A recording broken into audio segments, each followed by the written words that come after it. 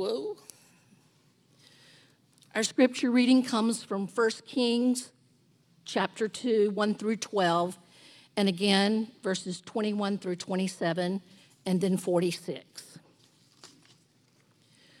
When David's time to draw near, he commanded Solomon his son, saying, I am about to go the way of all the earth. Be strong and show yourself a man, and keep the charge of your Lord God, walking in his ways, keeping his statutes, his commandments, his rules, and his testimonies, as it is written in the law of Moses, that you may prosper in all that you do and wherever you turn, that the Lord may establish his word that he spoke concerning me. If your sons pay close attention to their way, to walk before me in faithfulness with all their heart and with all their soul, you shall not lack a man on the throne of Israel.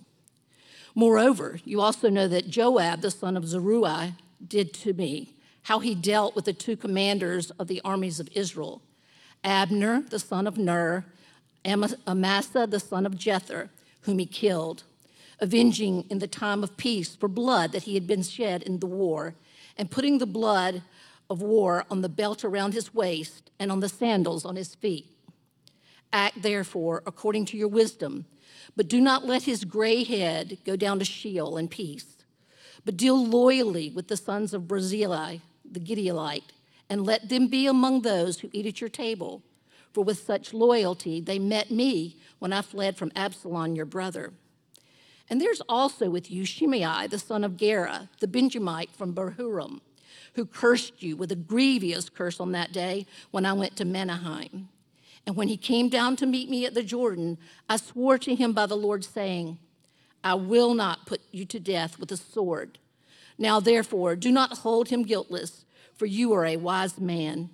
You will know what you ought to do to him, and you shall bring his gray head down with blood to Sheol. Then David slept with his fathers and was buried in the city of David. And the time that David reigned over Israel was 40 years.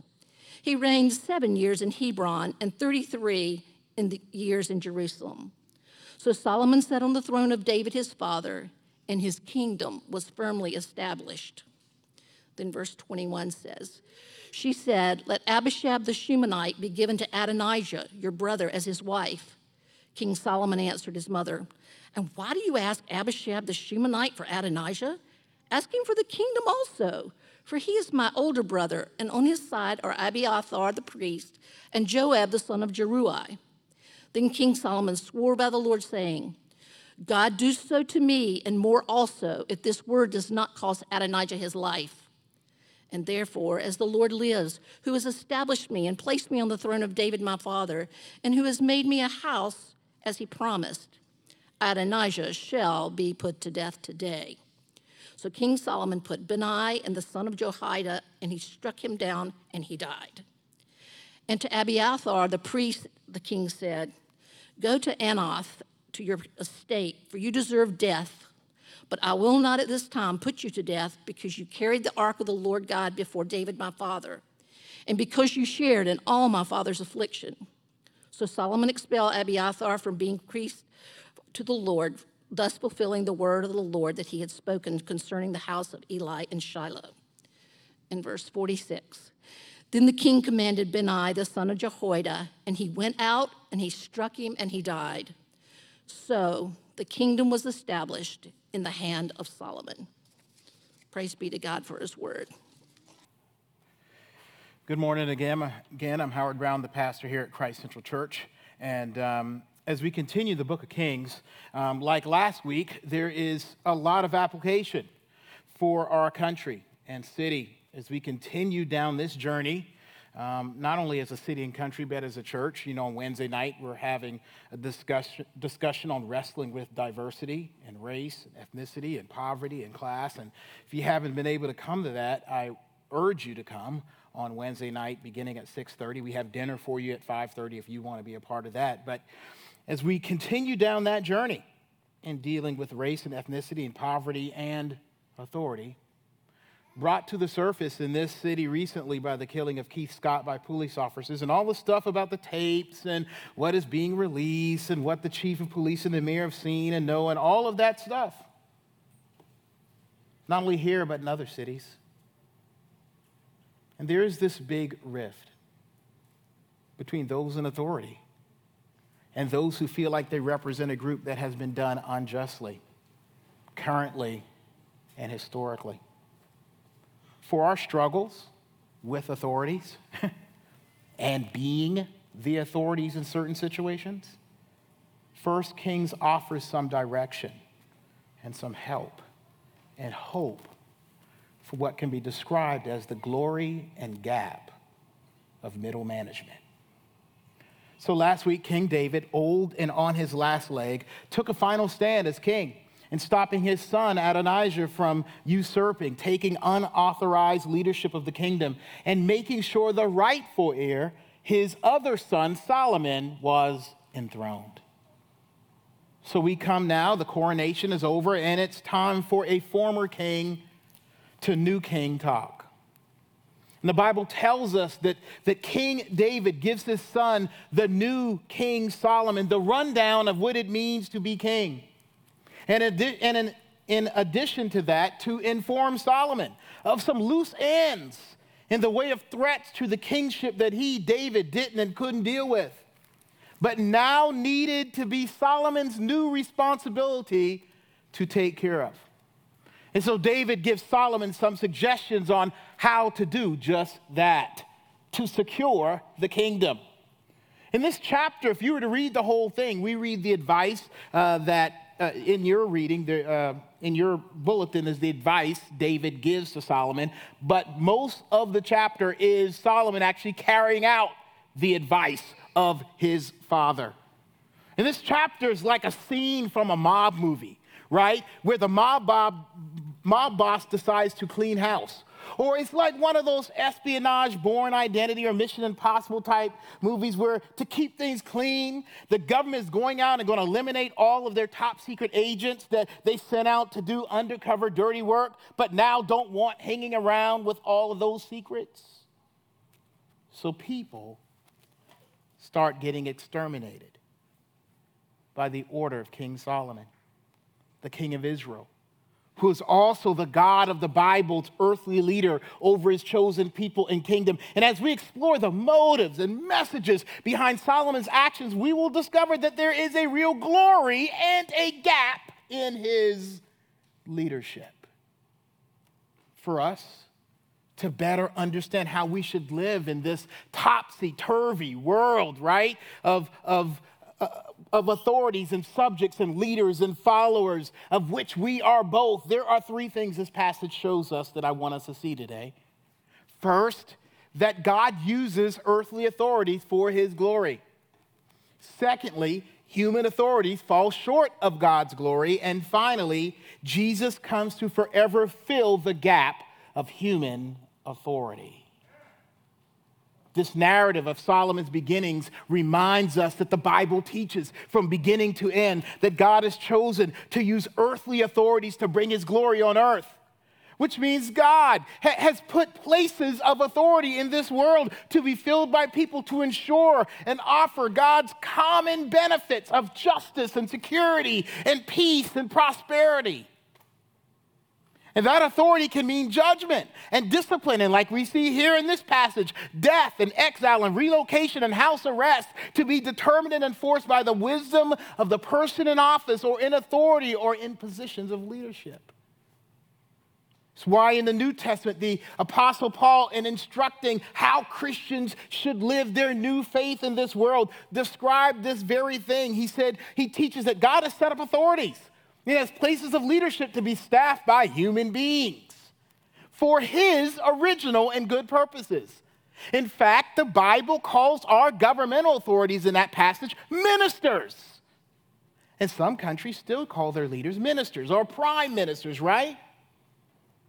But it is God, the Lord, y'all, that clears these authorities to use at their disposal courts and incarceration and fines and extradition and judgment and awards and welfare and agencies and help and institutions and patrol and armies and all sorts of penalties, along with all sorts of social benefits, to bring to earth from God what we as a people in any country or any situation should be getting.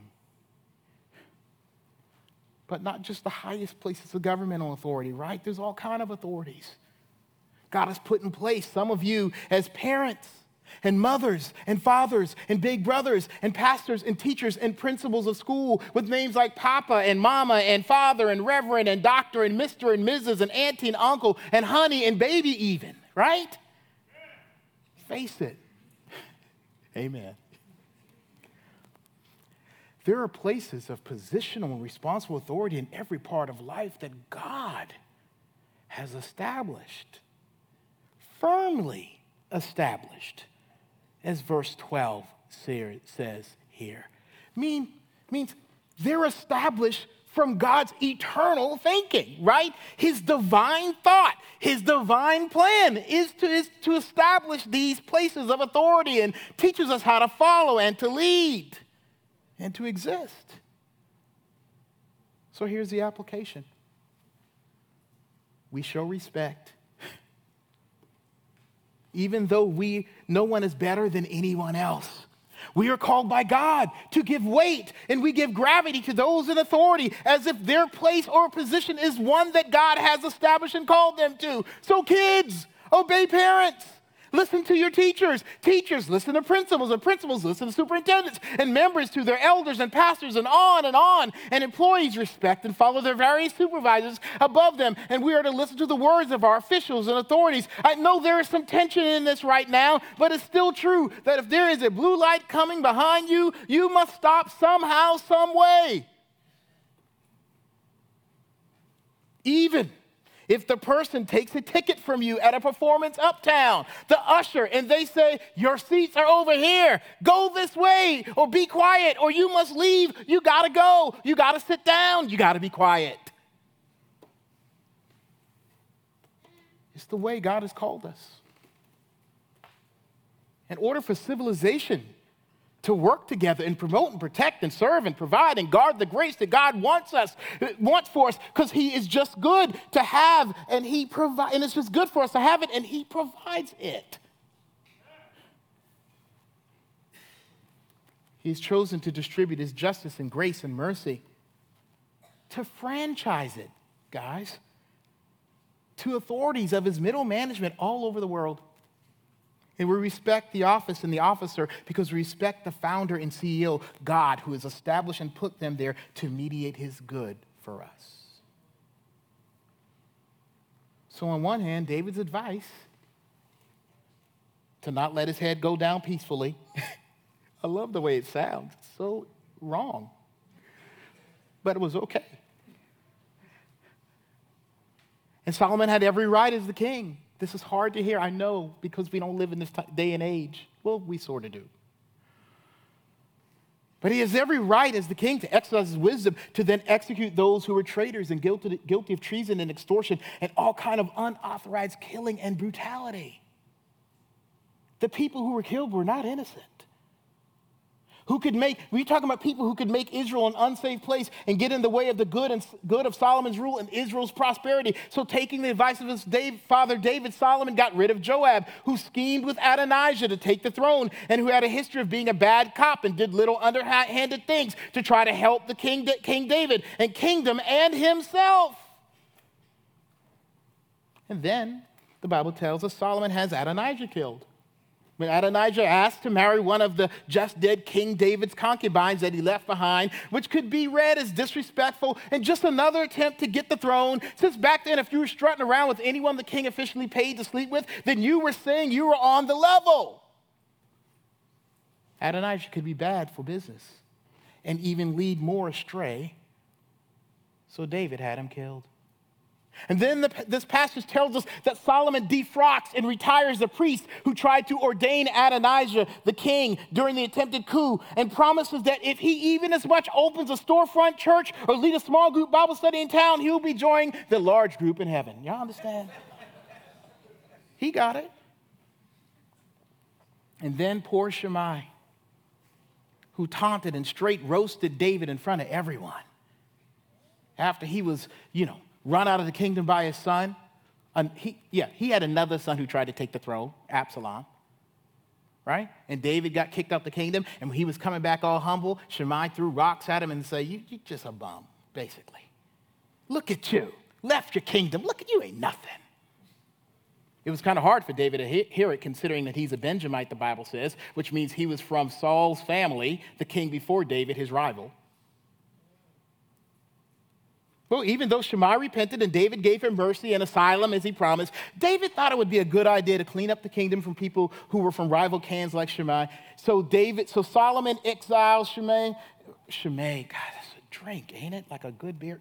Shimei to homeland arrest and tells him that if he crosses back over on this side of town, that he is dead.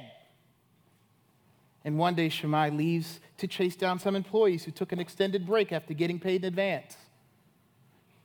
And Solomon kills him for being disobedient. Now, I say this very carefully. And this isn't the end of the sermon, okay? So don't leave now if you can help it. Knowing that there is more to the story that we'll see, but these acts were fine because Solomon sat on the throne of God. In a place of authority after God's design He had the right by God in Solomon's wise assessment to bring justice and security to the kingdom at the time by having Joab, Adonijah, Shimei executed, and the priest defrocked. The Bible even says this in the last verse of chapter 2. And you have it in your reading. So the kingdom was established in Solomon's hand.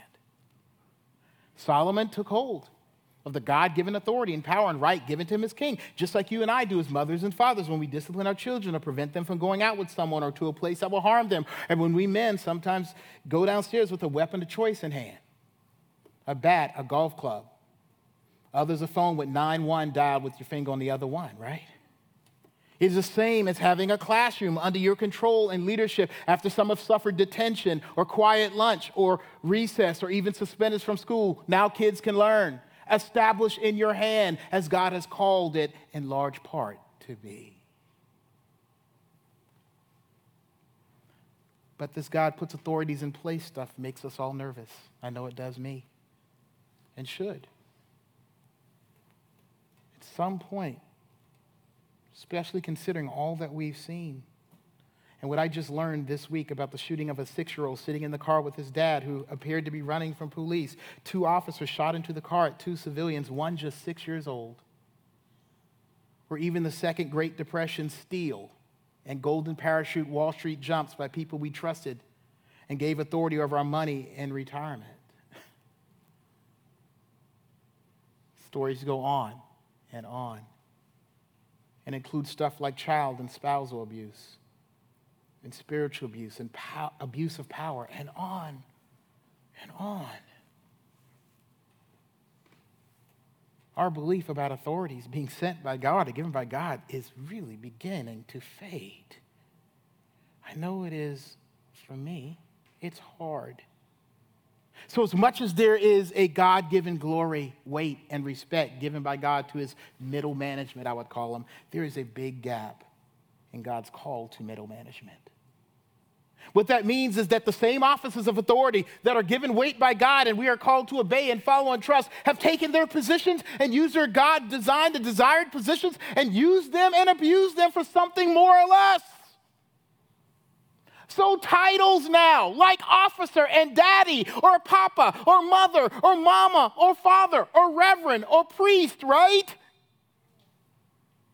Or president or prime minister or general or cleric or doctor or even honey and baby can mean and be titles of shame and abuse and letdown and hurt and injustice and fear and mistrust and death and destruction, all kind of embarrassment, and even worse for some of you, mean nothing at all. Authority is not only scary, but non-existent for many of us in different ways. As much as we can see and understand why Solomon was wise to deal with enemies to Israel and his throne with swift justice, we also see that the motives and judgment were largely vengeful and personal for his father and him. Take Joab for a minute. When we look at Joab's actions, David flourished from Joab's underhanded killings. And while David was on top, he sure didn't bother to bring Joab to justice then. David loved that bad cop and turned the other way when things are going his way. And then Solomon orders Joab killed by his new triggerman Benaiah at the altar. And when the law of God says that shouldn't be done in there like that, just fudging God's law for the sake of God's authority, right?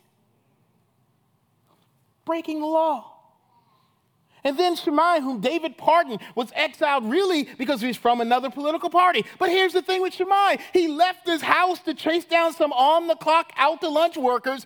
When he did that, he didn't actually cross the border that Solomon set up technically, but Solomon sent his trigger man over the line to kill Shimei anyway. It was one of those close enough to kill him things, right? He kind of disobeyed the law in spirit. He probably was going to cross over anyway, so let's get him before he does, right?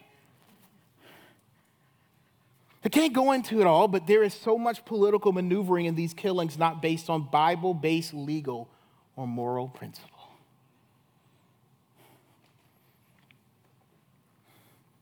I don't have time to get into it. You just got to trust that I studied it. But the motives are just bad in so many ways. And okay in so many ways. It's terrible the way this thing works, right? And it comes out in a judgment and injustice dealt out. They weren't consistent and fair, though they had all the power and right to carry this out as a royal family and king. Face it, David is double-sided in his old age. He's giving good, godly advice as a father and former king who loved God and whom God loved and prospered. But there is a gap here because he's also and can't help being self-serving in his request because he's human and broken. Look at what David says about himself in verse 1. When David's time to die drew near, he commanded Solomon's son, saying, what about himself? I am about to go the way of the earth. Be strong and show yourself a man. The way of the earth is death. Why? Because of the penalty and judgment of sin on our bodies as human beings. And sometimes even for the man who wrote Psalms, and most of the Psalms was close to God and played the little harp for Jesus, and the appetite and drive of sinful flesh gets him. And for even David, the greatest king of Israel, bloodthirsty political vengeance combined with self-righteousness was eating him alive. So he abused his place as Solomon's father and then as a one-time king to inject truth and political poison. And Solomon took it and ran with it. And even went further, beginning with the killing of his own half-brother Adonijah. And David would have never gone that far, I don't believe, based on his past dealings.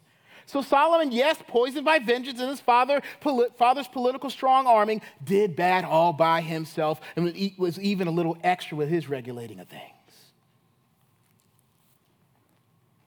And now do you see the gap? Look at the language here between verse 46 that you have and verse 12. This was before Solomon even did anything, before he killed anybody. Look at verse 12. So Solomon sat on the throne of David his father, and what? His kingdom was firmly established.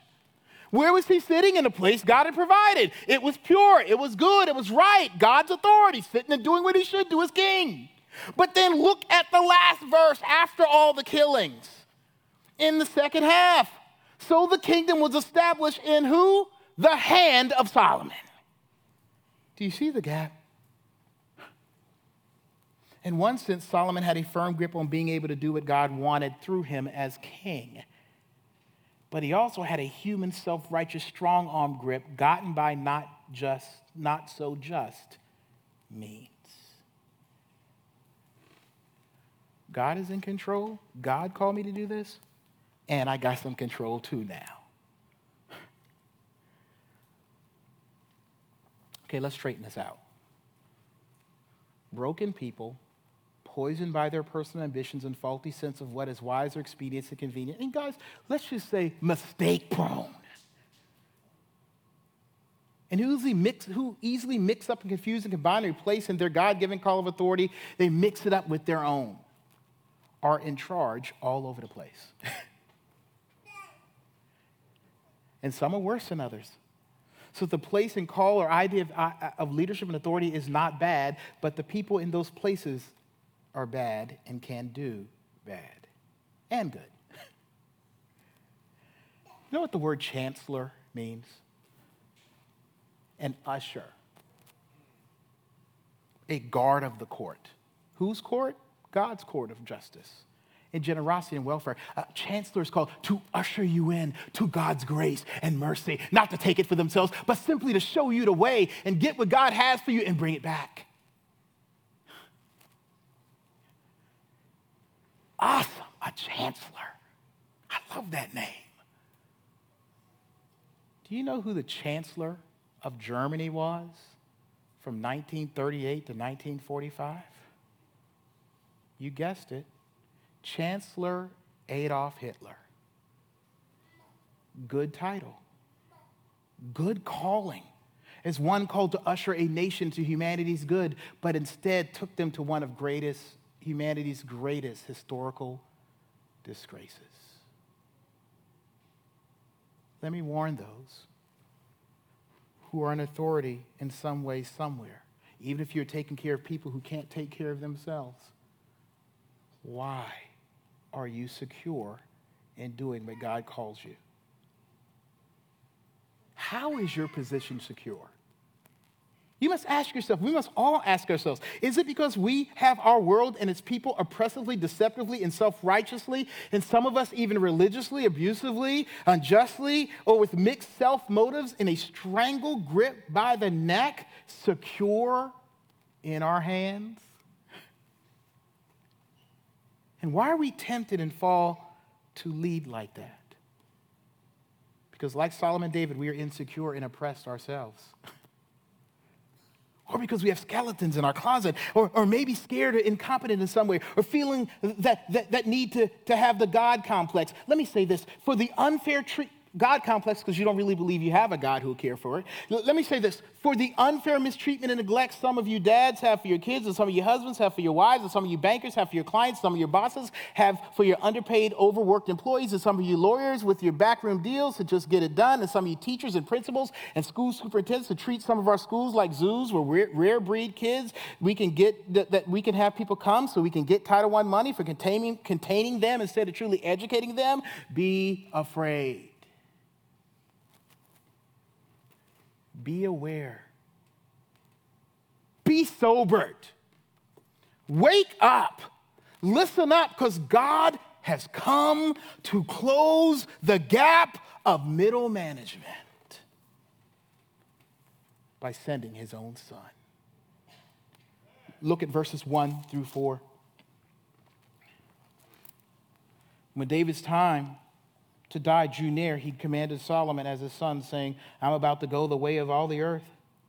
Be strong and show yourself a man, and keep the charge of the Lord your God, walking in his ways and keeping his statutes, his commandments, his rules, and his testimonies, as it is written in the law of Moses, that you may prosper in all that you do and wherever you turn, that the Lord may establish his word that he spoke concerning me, saying, if your sons pay close attention to their way to walk before me in faithfulness with all their heart and with all their soul, you shall not lack a man on the throne of Israel. That's why he says in verse 12, right? That's why verse 12 says the kingdom was firmly established when Solomon sat on the throne of David.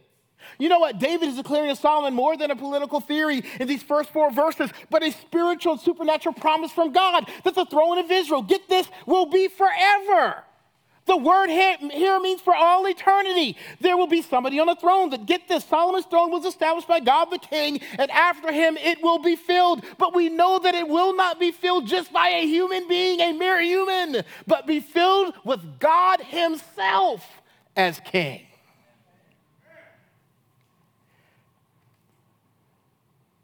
See, Solomon and David and all the kings sat on an eternal throne that was built as an eternal throne for an eternal king.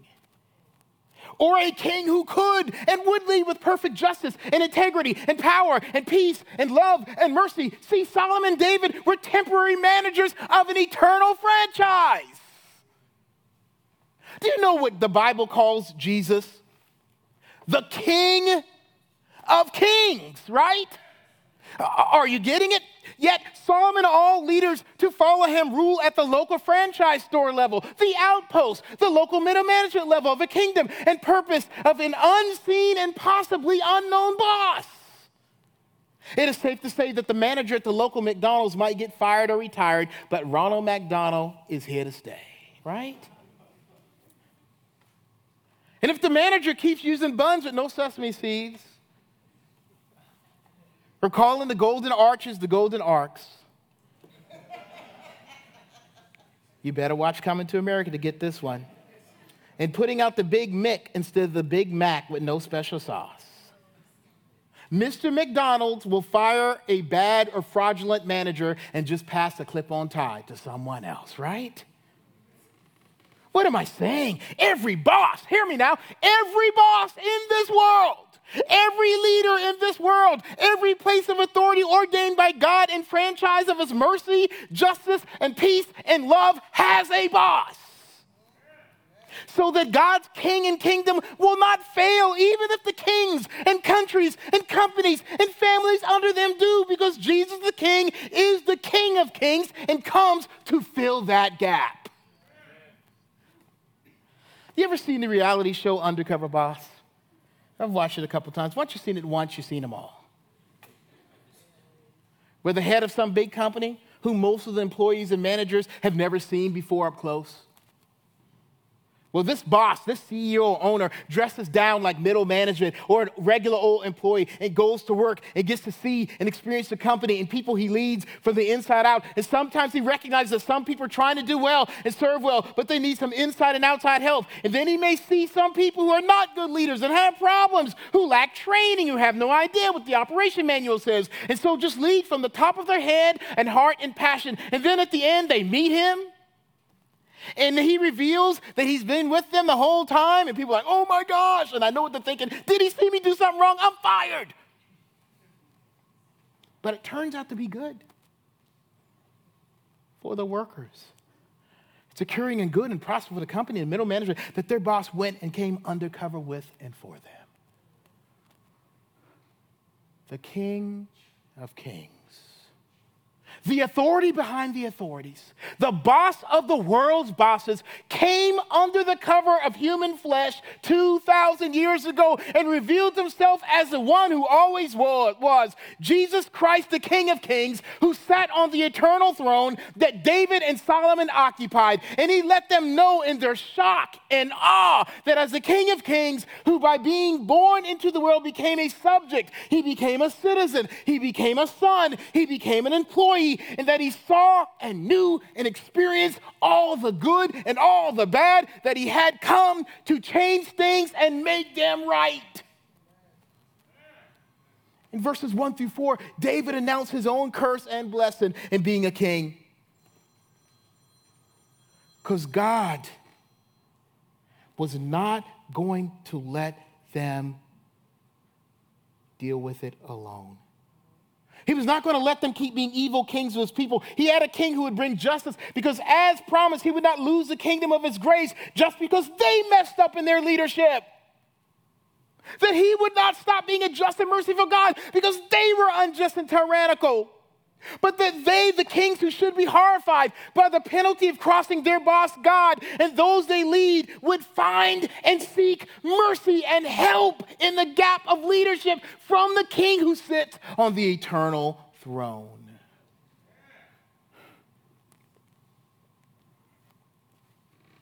Even King David, throughout the scriptures, expressed his brokenness and need for a king.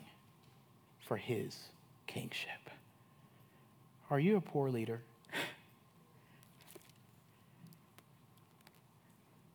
Maybe not in your mind in general, but sometimes. Do you have a poor leader? Do you feel oppressed by the government that the Lord put in place and called you to respect? Are you being abused by or abusing power? Are you failing in your God-given responsibilities to lead? Are your motives mixed with selfishness and ambition and fraud of the soul? Are you a liar who is called to tell and live the truth for others? And are you left out or left being and enslaved and incarcerated in poverty or profiling or fear? Do you believe you're living in a world of taxation without any just representation? Do you need mercy and justice and don't see it? The benefits and promise of God's mercy and justice and peace and power and prosperity are not held back by the actions of temporary authority, even though he might still use them. But they are hailed as yes and amen in the hands of the promised eternal King and kingdom. Everything God intends to give you through God-ordained authorities is and will be yours either now or later, but definitely forever. So good news. Rest. Weep. Cry out. Repent. Fall down, protest to your leaders. For some, exercise your civil disobedience, march, rally, write a letter, bring revolutionary change in society, quit your oppressive supporting job, blow the whistle. Why? So that not only your leaders can hear and see in your protest the eternal word of God for authorities who have failed and fallen and who needs God to step in, all but do it as an extension of prayer. Right? Your protest is a prayer of public expression to God for the authorities. It is like going to the boss and saying, see this, see us, Lord, for the sake of mercy and justice. We all do this. When the customer service agent you talking to the phone hits the dead end, or even as a humbled customer agent, have you failed to give them or don't have the power strength within yourself to give them free cable for a month because your TV went out?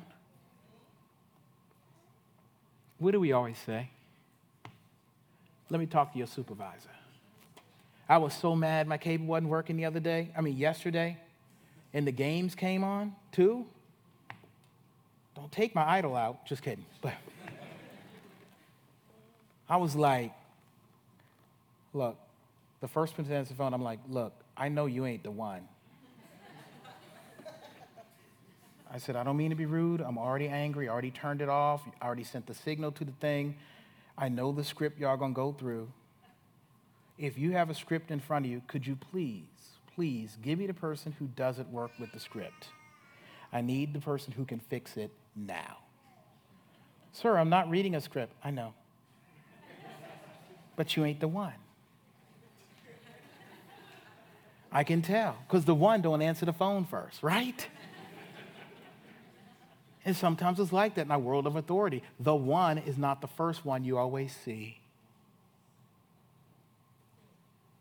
It's time we commit to not only praying to Jesus, our supervisor and undercover boss, but talk and live for the law and grace, mercy and justice of our King. He has come to bless us. As I mentioned, there is a big gap between God's glory and the way earthly authority works. And we see it between verse 12 and the eternal perfect throne in the hands of the earthly King Solomon mentioned in verse 46. There's so much wiggle room of uncertainty between what God wants and what our authorities actually accomplish. So this is what the King of Kings did. Like the king is talked about in verses 1 through 4, he was obedient. He was an obedient heavenly king of the eternal throne of God. And then in verse 46, with one hand, he held on to his obedience to God. And with the other, he was nailed to the cross for the oppression, injustice, and bad leadership and corruptness caused by our sin.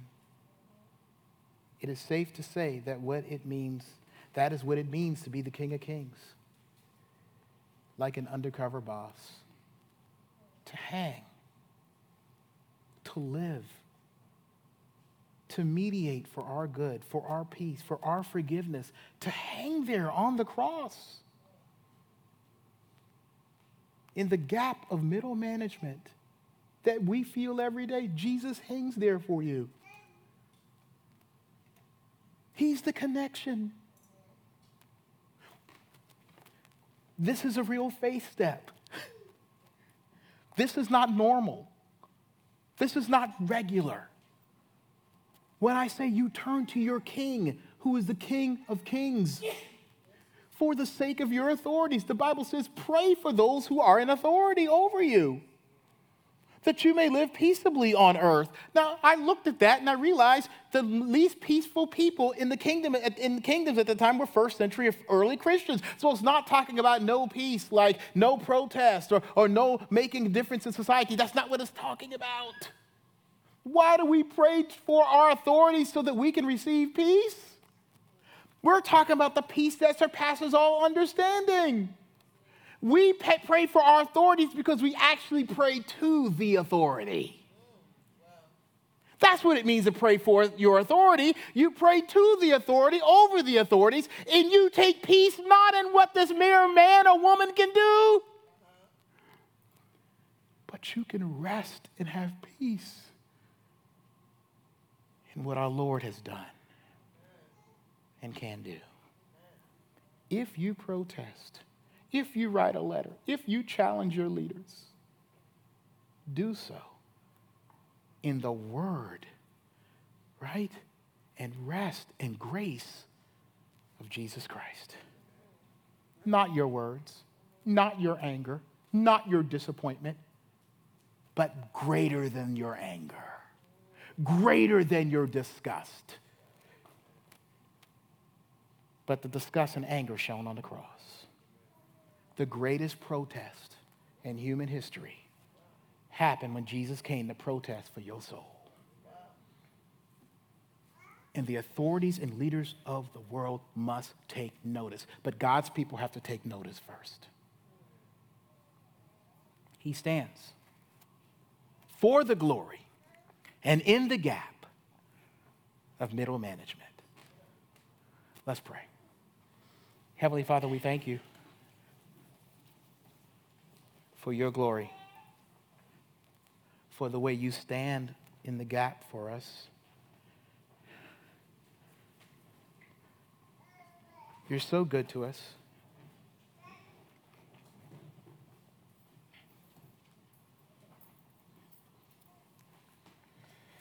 We thank you that the first person we see, you've put in place to do your bidding, to franchise your justice and mercy. Thank you, Lord. But we thank you that the first person we see, it doesn't have the last word, but you do, because you're the King of Kings and you sit on an eternal throne, firmly established in your grace. Help us to live faithfully to that, even when we can't see it, even in our anger. Help us realize our anger is nothing compared to yours. Even in our fear to lead, Lord, there are so many here who are leaders, who are authorities, who are officers, who are principals, who are teachers, who are mothers and fathers and bosses. Have mercy on us, God. We scared too. We don't know what to do all the time. Help us. You be the boss. You supervisor. Give us what we need to love and live. Please, we need it. Keep your people prayerful, even in protest, as a prayer to you. This we ask and pray in Jesus' name. Amen.